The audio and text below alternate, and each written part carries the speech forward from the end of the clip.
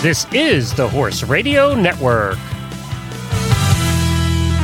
What a beautiful day for horses in the morning. You are listening to the #1 horse podcast in the world. Here's your entertaining look at the horse world and the people in it.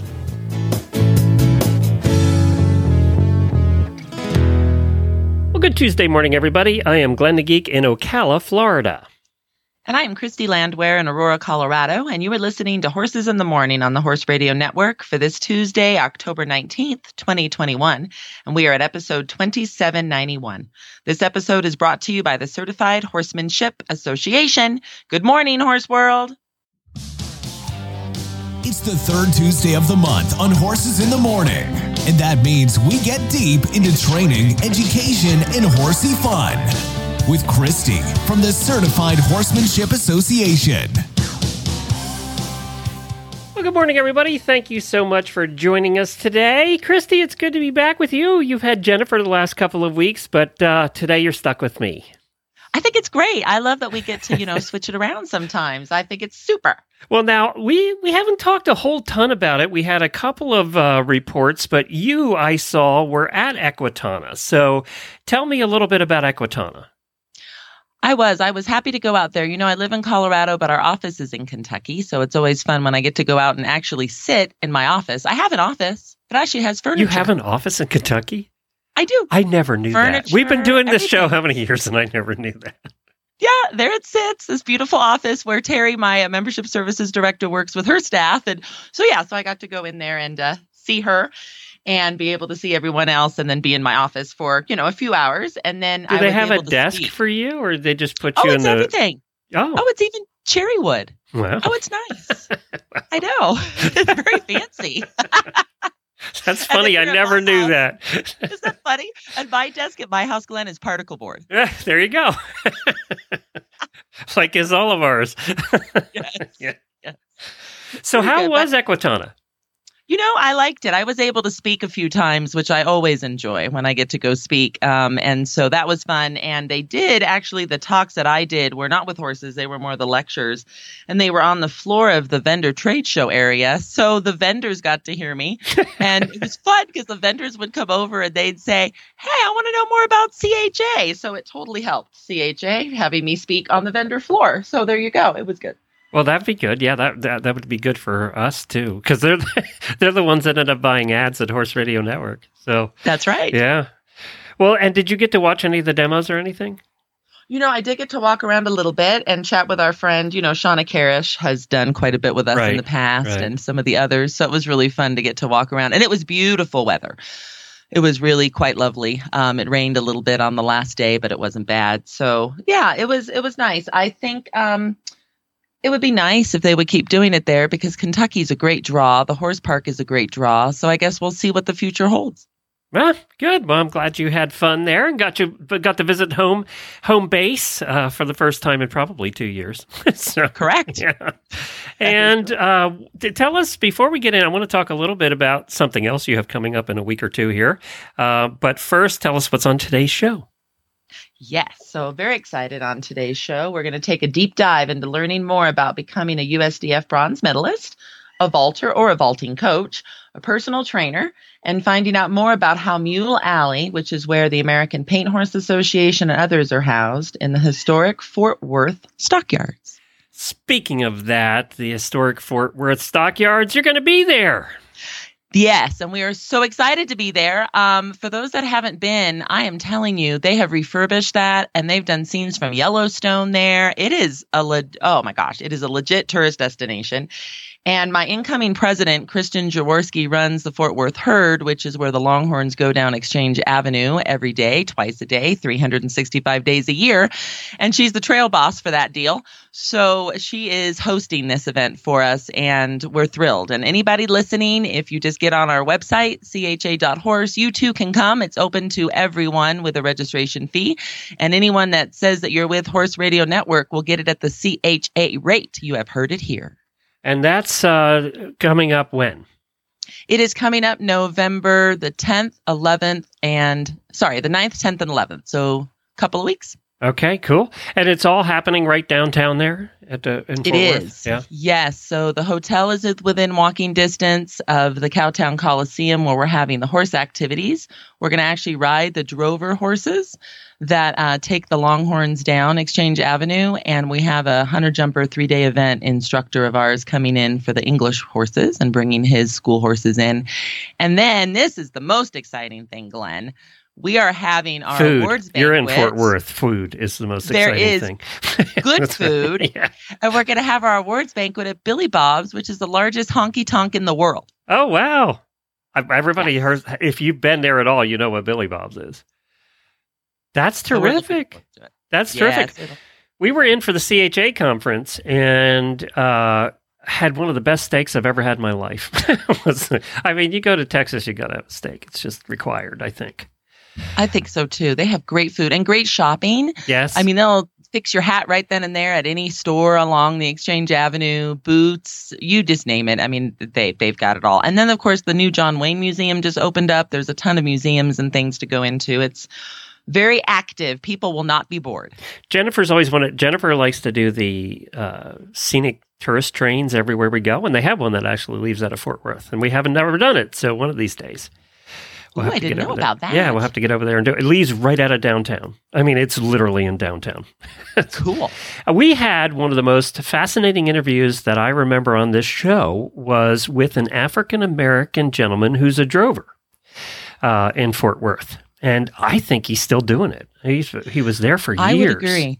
No, I would agree because when I was there doing a site visit for this and also for the NFR that was held there this past December, they had a couple of them. Yeah. The drovers are amazing. There's, Kristen, there's a couple of girls, but it's mainly just Kristen and then very period clothing they wear. I mean, just everything. And awesome. They tend to, when they get that job, they never give it up.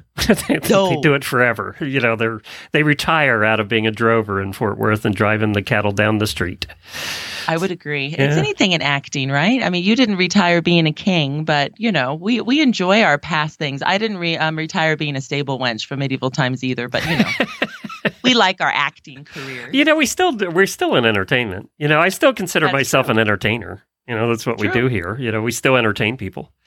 So we never get away from it. Actors never truly get away from acting. You're always going to be doing it. We have no idea, Glenn, but you might be wearing your king costume right now. I could be. I could be wearing my crown, except I don't think it would fit with my headphones. I don't think it would work much. Well, let's get to our first guest, unless you have anything else, but I think we can probably go to our first guest, right? Yeah, let's dive right in. All right, let's introduce her. Who do we have? Yeah, so we've got coming up first today is Cheryl West. She was born in Australia. She's a USDF, United States Dressage Federation bronze medalist, and she served 8 years as a U.S. Army aviation helicopter crew chief. I'm looking forward to finding out more about that. Additionally, she's a CHA master instructor and certifier with us for English Western Jumping, our Instructors of Riders with Disabilities program, and our Equine Facility Manager program. At 13, Cheryl began riding Western, then eventing, moved to Oklahoma to begin dressage, reining, and teaching. She's also a barefoot trimmer, and she's run a full-service facility with over 50 riders and 30 horses for many, many years. And just recently, she got her certified personal trainer qualification. So many things with Cheryl. It would be easier if you had just told us what she hadn't done. That's true. It would have been much easier. I think she was on our show before, wasn't she? I think in the past, yes. Yeah, long time ago. I kind of remembered the name. Yeah. Well, good. Well, let's get her on. Hi, Cheryl. Welcome to the show. Hi. So tell us a little bit more about where exactly you live in Oklahoma. Okay, so I live in a little town called Sand Springs, and there's really sand, and there's really springs here. We're just west of Tulsa, Oklahoma, and we have some great trail riding out here because we live near a nice big river and the dam, and it's really a neat community, and we like it out here. Well, I feel very spoiled. I got to go and see her, Glenn, and we got to do an equine facility manager certification for CHA near you, and it is lovely where you live. I was very impressed. I didn't know that Oklahoma was the land of lakes until I went to see Cheryl. There's lots of them. I was shocked. It was wonderful. So I read a lot about you, and I'm going to dive into a bunch of different things about your life because I find it fascinating. So tell us a little bit more about your journey on becoming a USDF bronze medalist and about the horse that you did it on. Okay. So I kind of didn't know what I wanted to be when I grew up. So I've kind of done Western on the East Coast and jumping on the West Coast and just kind of back and forth. And when I was in the military, I had a really hard time finding places that I could actually learn how to ride. And so I traveled around all over the place, and I found out pretty quickly that most instructors didn't really know how to ride really well or how to teach really well. They just kind of tell you what to do. So when I came to Oklahoma, I discovered dressage. Why I had to come to Oklahoma to do that, I'm not sure, but apparently is where I needed to be. And I discovered between reining and dressage that it was much more detailed and body-oriented, and it taught me a lot about how to communicate with the horse and how to sit with the horse and move with the horse in a way that was fluid for both of us. So then, of course, I came across this horse on accident. His name, we named him Comet. He was a Rhinelander. He was a rescue. So I picked him up and took him home, and we had to rehab him. He had some ligament problems. And my instructor at the time that I had, Roberta Clark, really helped me get connected to this horse, and she helped me find the journey that it took to get him to listen and me to understand him enough to go through the levels and get up to third level. And it wasn't easy, but I think it was really well worth it. I love that story. I think that is just great. It's a story of, you kind of learning with an animal that might have had an interesting past and could have gone down an interesting road. And I mean, it's just a great story. So you threw in the word military there, and I also introduced you with some of your background in that. Tell us a little bit more about being a U.S. Army Aviation helicopter crew chief. That's cool. Yeah, so actually when I first went in the military, you may not know this about me, but when I first went in, I actually went in as a mortuary affairs specialist. And if you don't know what that is, it is also called graves registration, which is where you work in the morgue and you work with the casualties of the military and you process bodies. And we did a little bit of search and rescue. And when I found out that they were going to send me to Vietnam for a year, I decided I needed to suddenly change jobs because I didn't think that would be very fun. And so I got No, it does not sound fun in any way, actually. No, think about it. It sounds fun. No. The job itself was actually really interesting. It was going to Vietnam because there's nothing to do there. That was not so much fun. But anyway, so when I changed to aviation, and that was actually a big passion of mine for a long time as a teenager also, besides horses. So I went into that, and I went to school for it, and I did all the mechanics and stuff, and I loved the job. The aviation was a good job. It led me to Oklahoma, and so when I got out of the military at about 8 years, I came to Oklahoma. I went to Spartan School Aeronautics, and the aviation industry is really kind of up and down. So when I got laid off from that, I decided, okay, that's it. I'm going back to my number one passion. I'm going back to horses. And during my first 2 years of unemployment, I built up my business and discovered CHA, and that's what helped me get to where I am today. And if I hadn't found CHA, I'm not sure what would have happened because they really gave me some structure.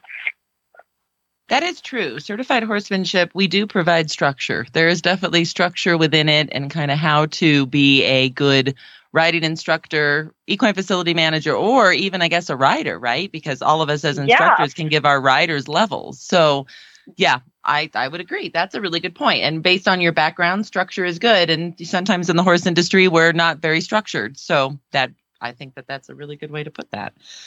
So your place now, of course, I've been there and I think it's lovely. Explain a little bit more about all you offer there at your facility to horses and riders. So we offer a little bit, kind of like me. I like to do a lot of different things. We offer just regular English, on the flat. Of course, we offer dressage. Everything that we do has dressage-based, or what I call classical foundation riding. We do a lot of Western, we jump. So we do that. We also do vaulting, which is fun. It really helps support the other disciplines in making sure that the riders have balance and confidence on the horse to lead up to a better ride. So we do a lot of little things. We encourage our riders to cross-train and do more than one discipline. They can focus on one, but we ask them to try another one to help them be really good across the board. Because now and then it takes a Western trick to get a horse to do something, or it takes something in dressage to get a horse to really understand what you're doing. And so I think that crossover is really important. Well, I'll tell you, we are so excited to have you at our conference. We were just talking about how that's coming up in a few weeks. And one of the topics that you're going to be talking about for us is vaulting. So can you tell us a little bit more about what attendees that come to conference can expect with that session?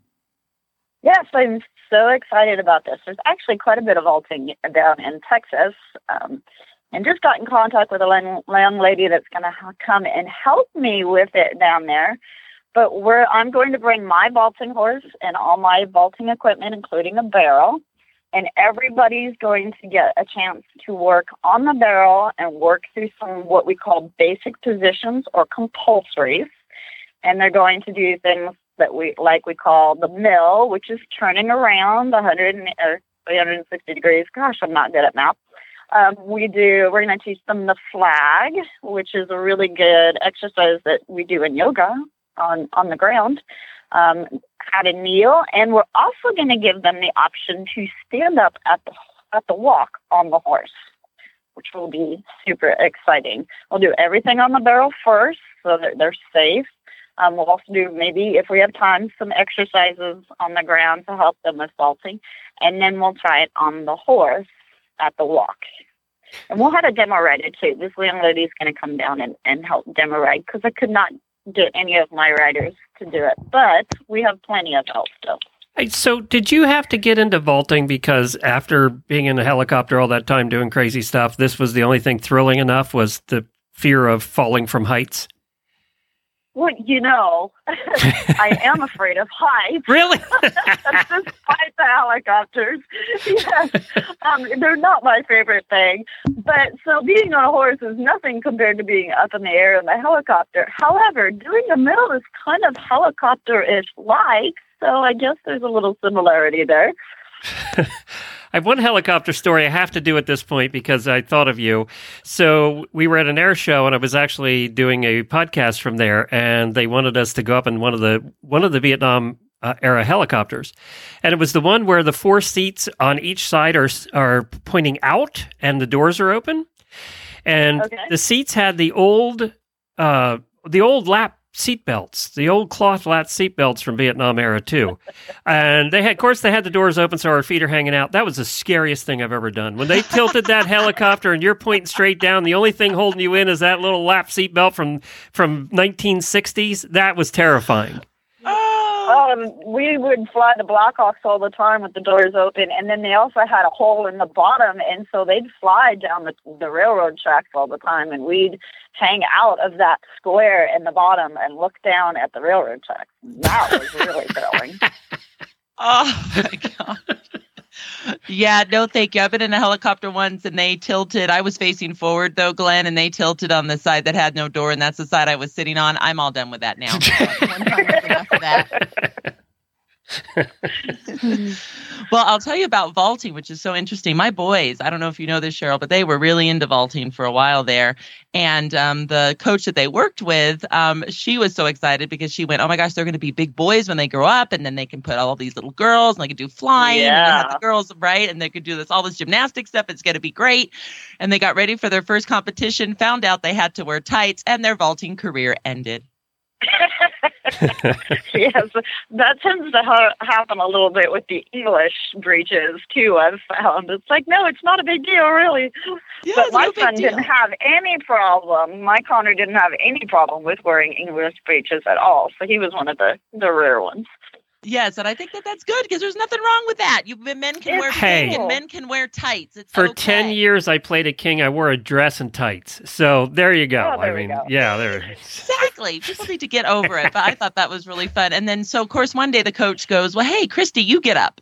I go, okay, this 5'11" body has never been a gymnast. There is not a nuance of my soul that thinks I can do this, but okay. And bless her heart if she didn't have me stand at the walk. So just like you're going to have our conference attendees do, I was able to actually get that done. But boy, I felt like I was really high up there. It's a lot of fun, though. It's worth it once you do it.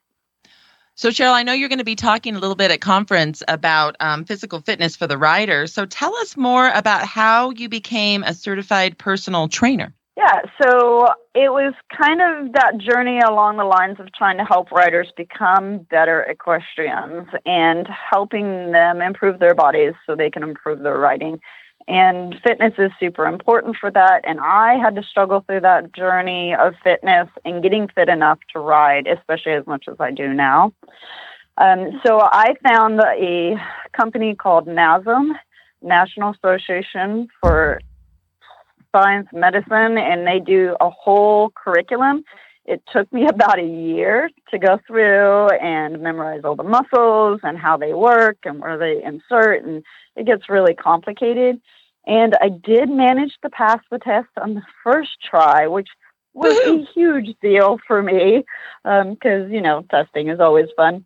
And so it has really helped me become a better instructor with teaching riders what muscles do what with the horse and which part of their body changes the position of their leg or where they might be weak at, where it's their hip flexors or the iliopsoas, which is actually two muscles, by the way, or their glute medius, which holds your leg back into position so that you're correctly sitting in the saddle, and how an independent seat has to be very, very strong in order for you to use your arms, your legs, and your shoulders separately from the movement of your seat. And so that has been a really fun, exciting journey to help a lot of my riders get stronger in the saddle and in a home gym that I've slowly been creating to help riders be able to support what they do. Because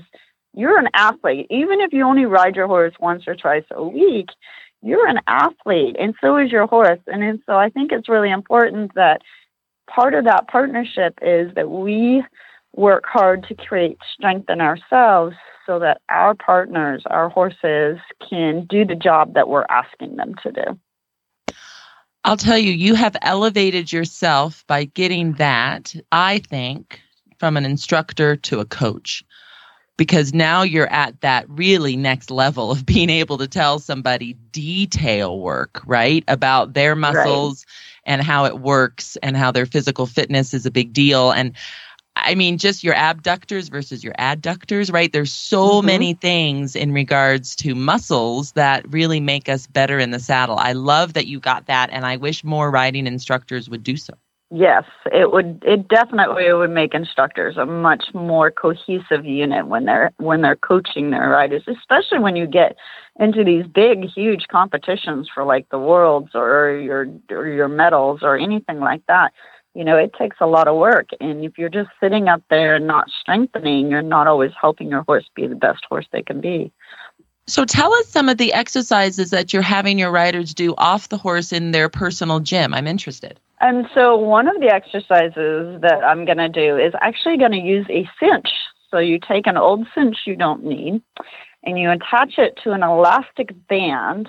And then we do different exercises with the legs and the hips and the glutes to help you be able to do your trot transitions better and to be able to canter more efficiently from your seat and not have to use as much leg. You don't want to have to beat that poor horse into the canter and stuff like that. So we're going to do a lot of different things. a lot of the stuff that we're going to use, you'll be able to get like on Amazon or Walmart or something.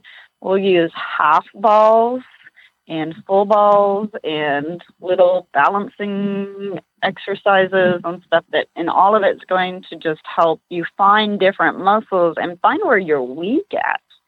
And then how to create a stronger base in those muscles that are weak so that you're more fluid and more flexible and able to move better with the horse.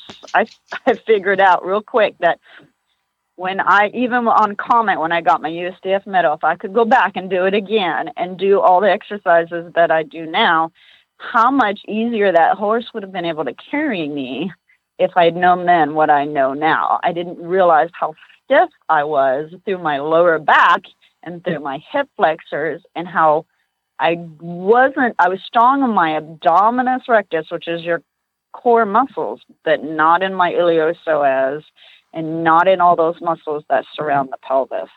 I love that. Is there another example of a rider that you have worked with that when they have realized their weak muscles and been able to fix those have come far? Oh, yeah. I have a story for you.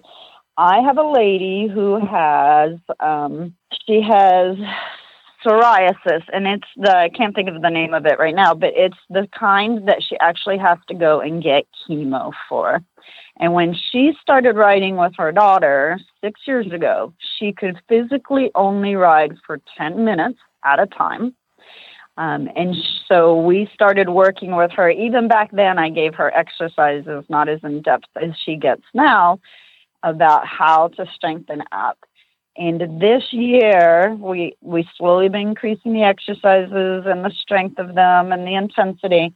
And this year, she was able to do 2 dressage tests at the walk and the trot by herself with no help, and she can get on a horse by herself now. Okay, that's huge.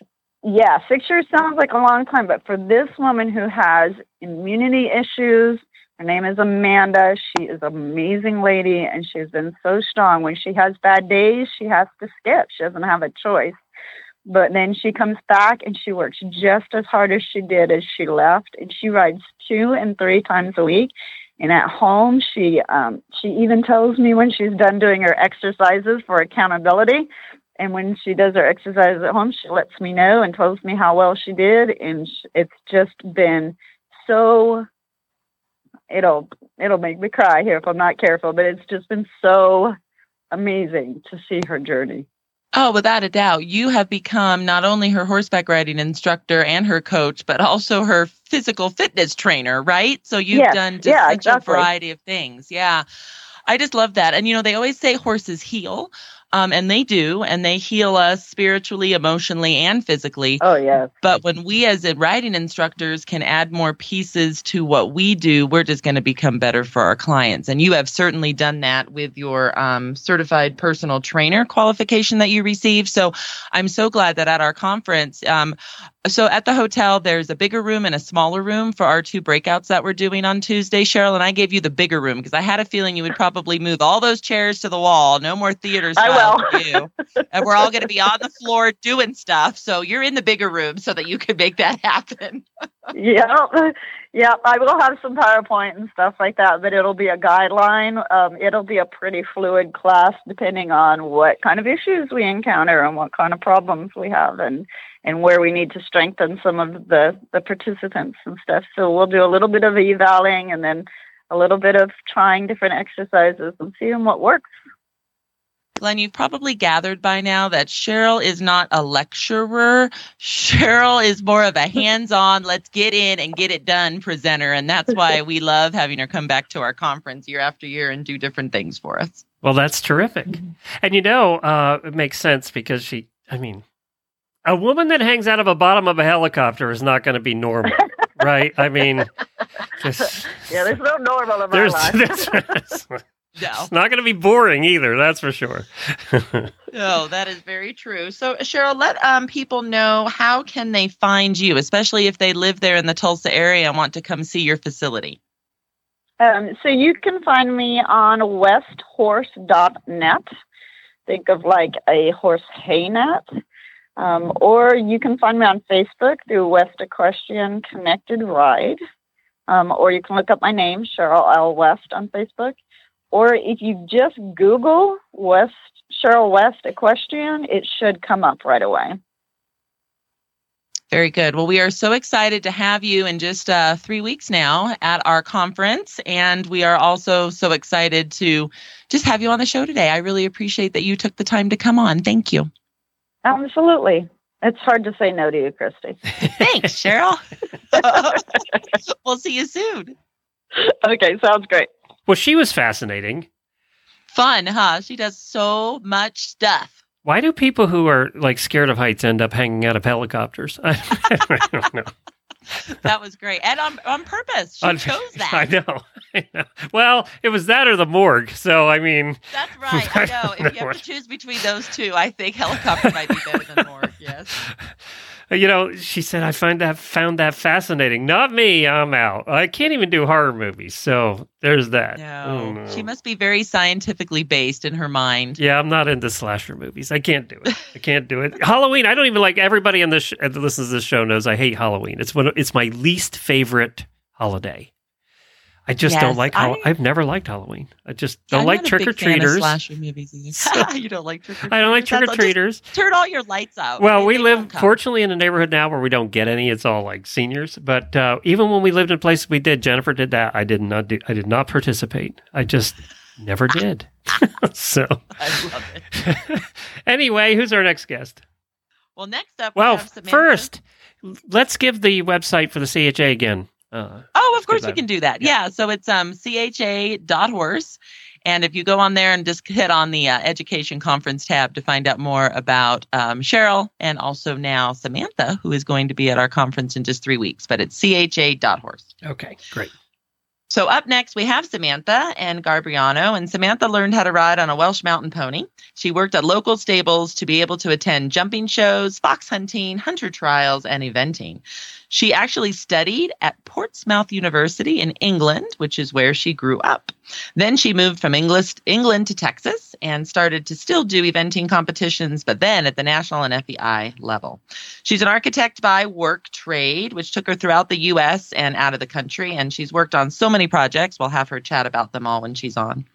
With her love, knowledge, and experience of equines and historical buildings, though, she became immersed in the history of the Fort Worth stockyards and the culture there.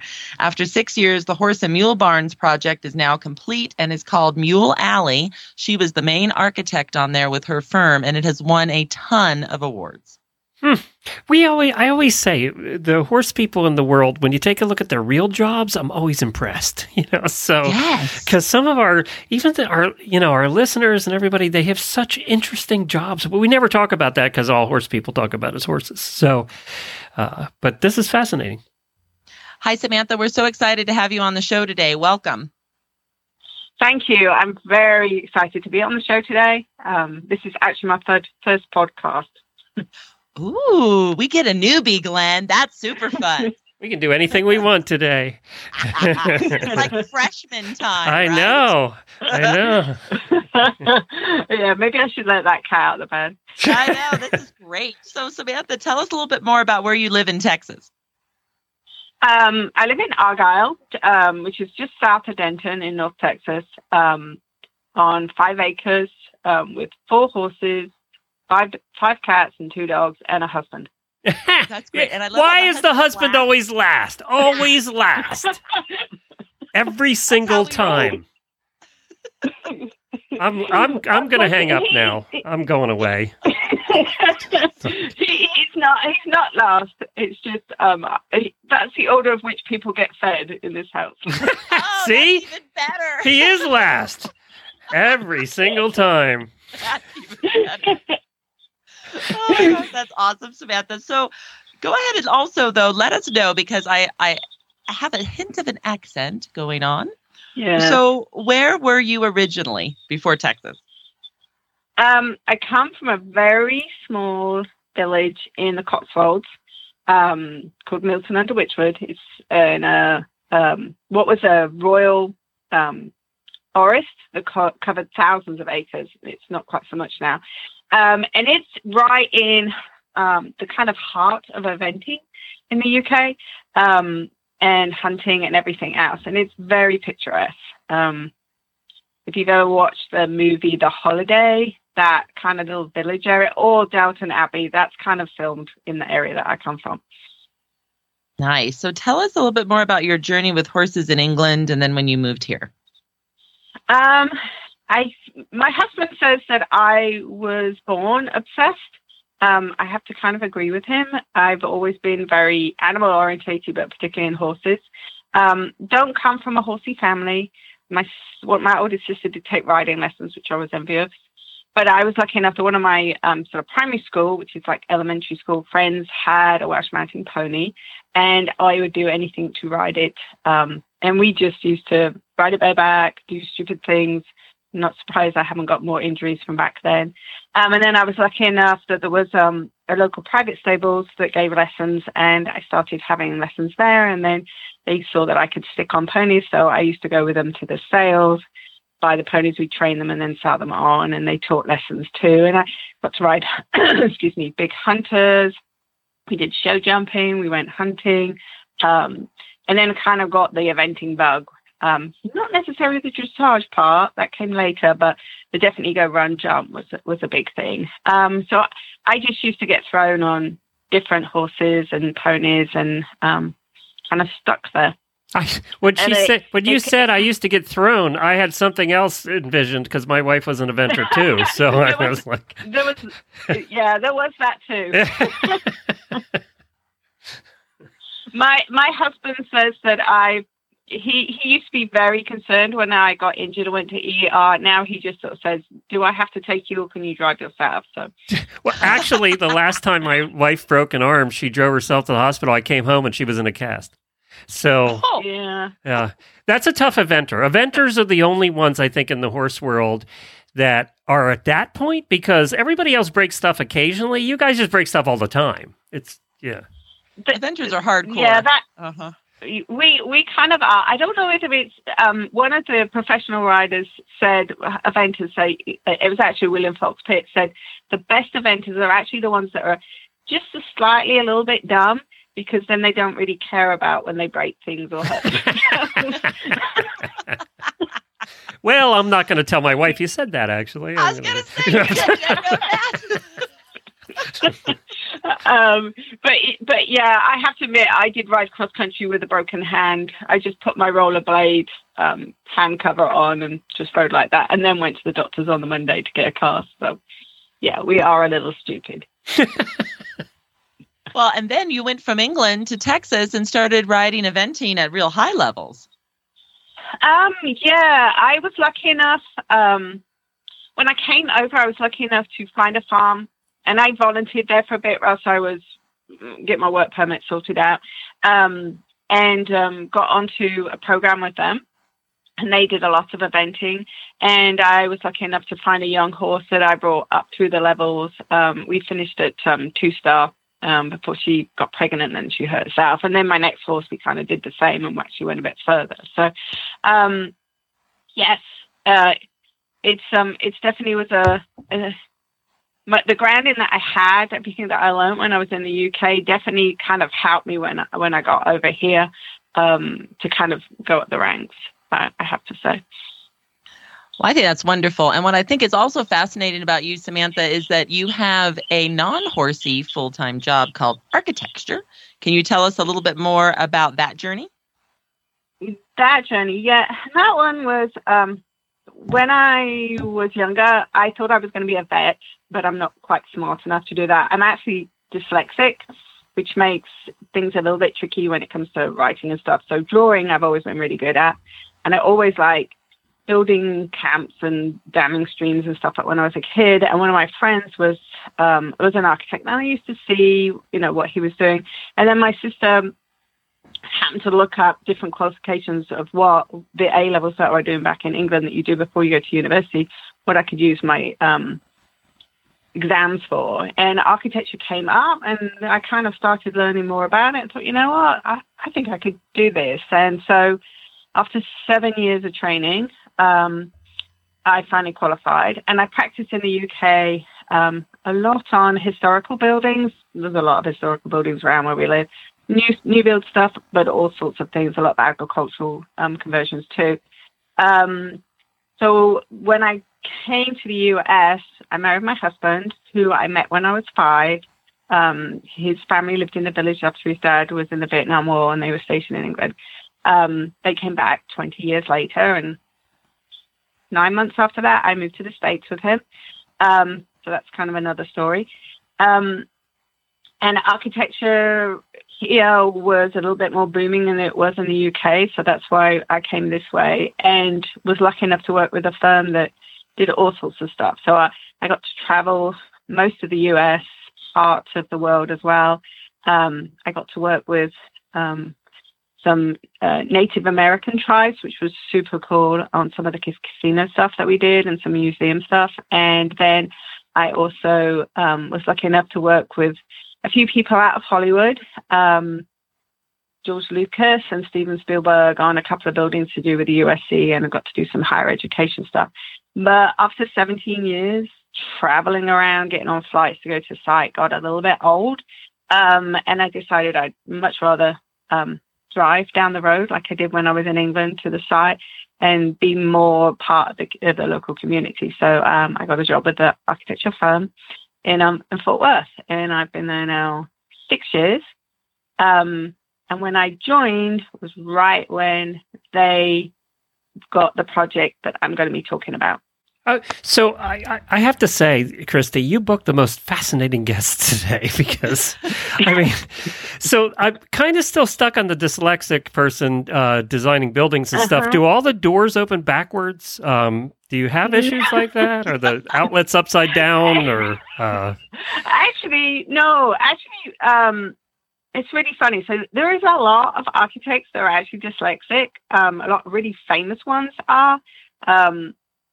Even some not so famous ones like myself, but they are. And because we don't see in words and numbers, we actually see in pictures.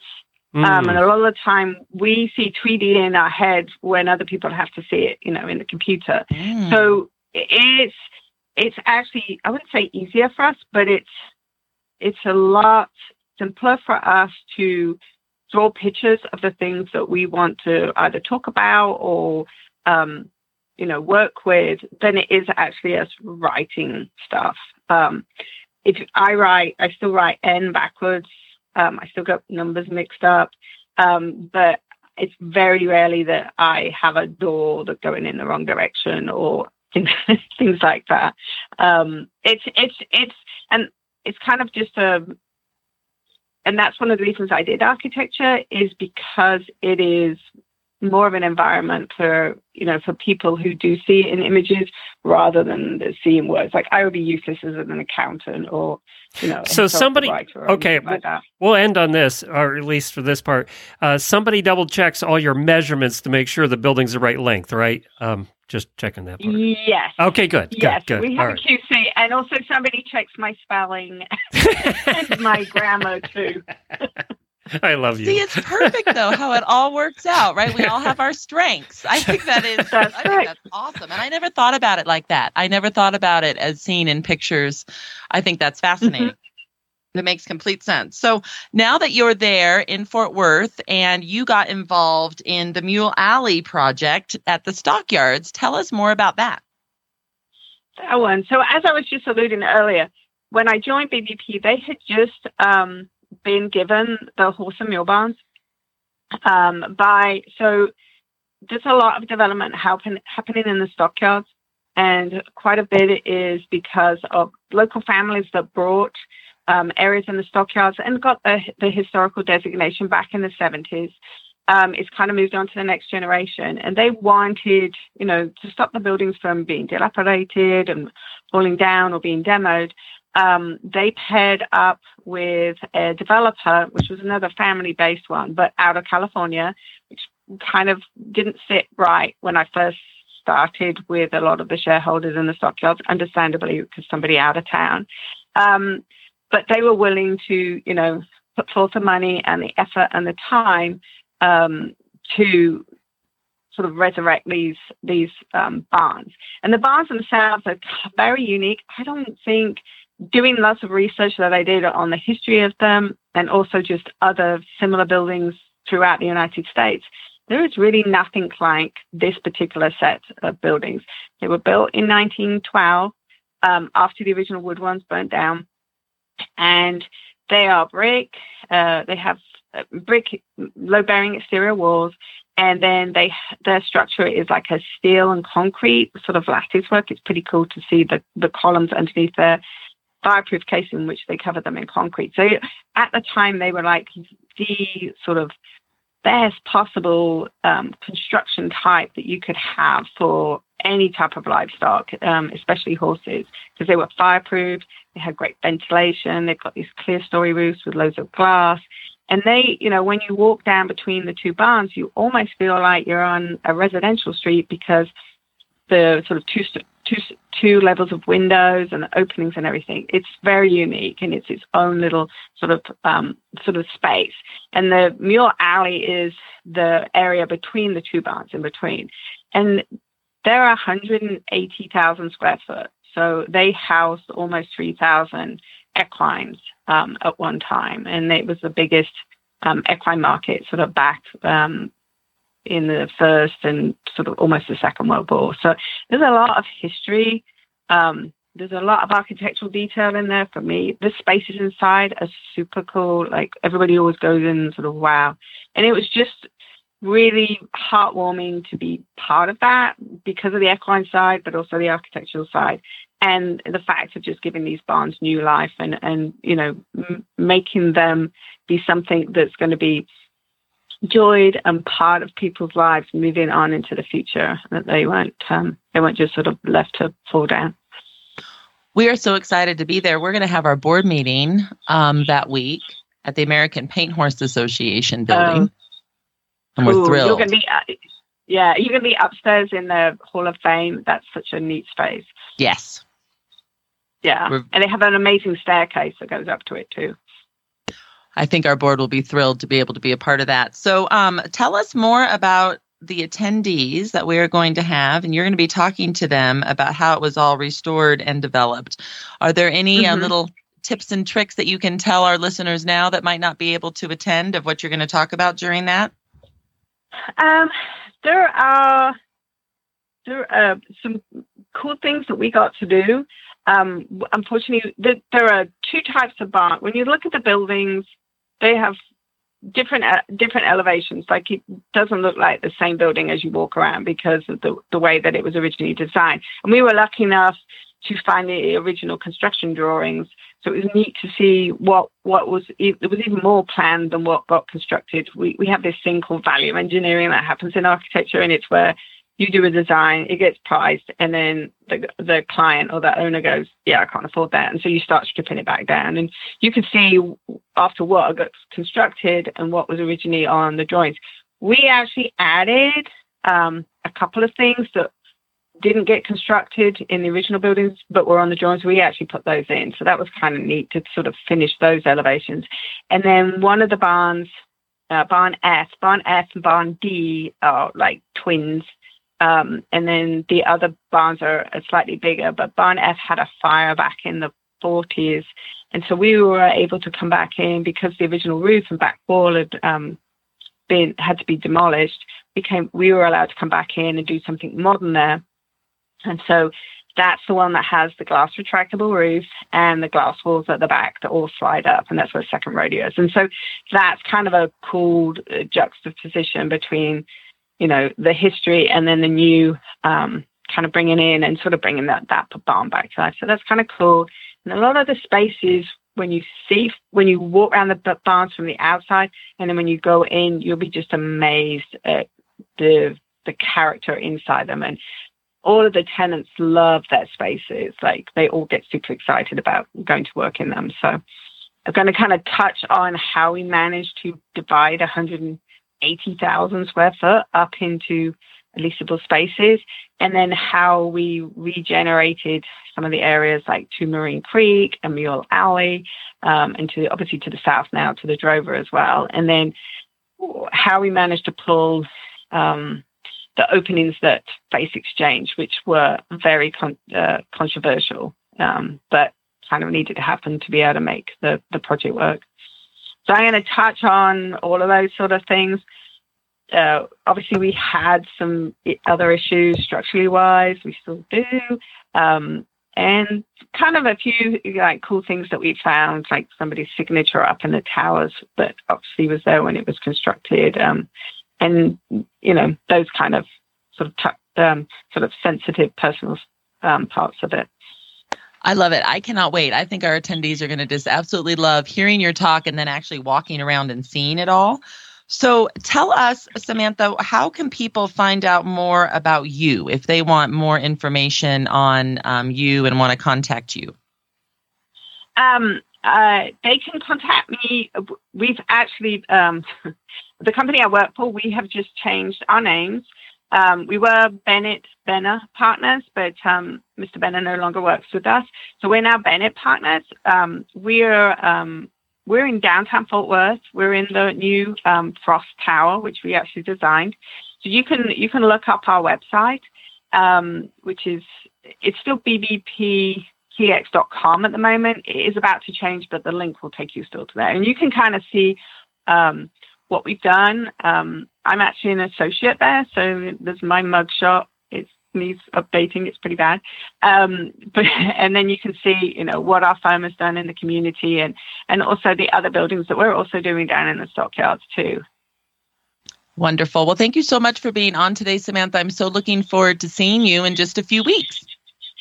Yes, I'm so looking forward to being able to explain the barns too and give everybody the sort of insight. And also, obviously, for me, being on the equine side, I'm always happy to go and talk to other horsey people. They're my people. That's right. Well, we'll see you soon. Thank you. Thanks, Samantha. Okay. Thank you so much. Well, there you go. You had the most fascinating guest today. It was fun. Yeah, it was really fun. She's a hoot. Yes, I think Cheryl and Samantha might have fun together too. Yes, I think so. They seem very similar in personality style. I'll have to make that connection for them. And I know the area where she grew up because when we did our last trip to England, we went to Highclere Castle and went around that area. So we know exactly the area she grew up. And it's very old. I mean, the towns are old. It's just everything in England's old. But, where she started her career, all those buildings are 400 years old. So, yeah, that's very cool. How neat is that? We have the most fascinating people in our world. We do, and it never gets old. There's always somebody brand new that's never been on the show before. That's Isn't that correct. Crazy? Yeah, that's true. Or ever been on a podcast before, apparently. Correct. So. She was brand new to podcasting in general, and she did great for her debut. She did. She was terrific. She's an inventor. They're pretty good. They don't, there's nothing that scares inventors. So very brave. Yeah. So again, the website is? Yes, we are cha.horse instead of .com. And come and check it out for Certified Horsemanship Association. See the conference tab, see clinics, see all of our webinars we do, see all the different education, all the videos, and most of it is available at your fingertips just through our website. And we'll put a link to everything that we talked about today in the show notes right there on your podcast player. You'll find it there. Jamie will be back tomorrow, and then Thursday is the fox hunting episode, and then we'll have some more really bad ads for you on Friday. Get your ads into Jennifer at horseradionetwork.com. Thank you, Christy. Good luck at the conference. Thanks, Glenn. Have a steak for me. Unless you're a vegetarian, then have some tofu for me.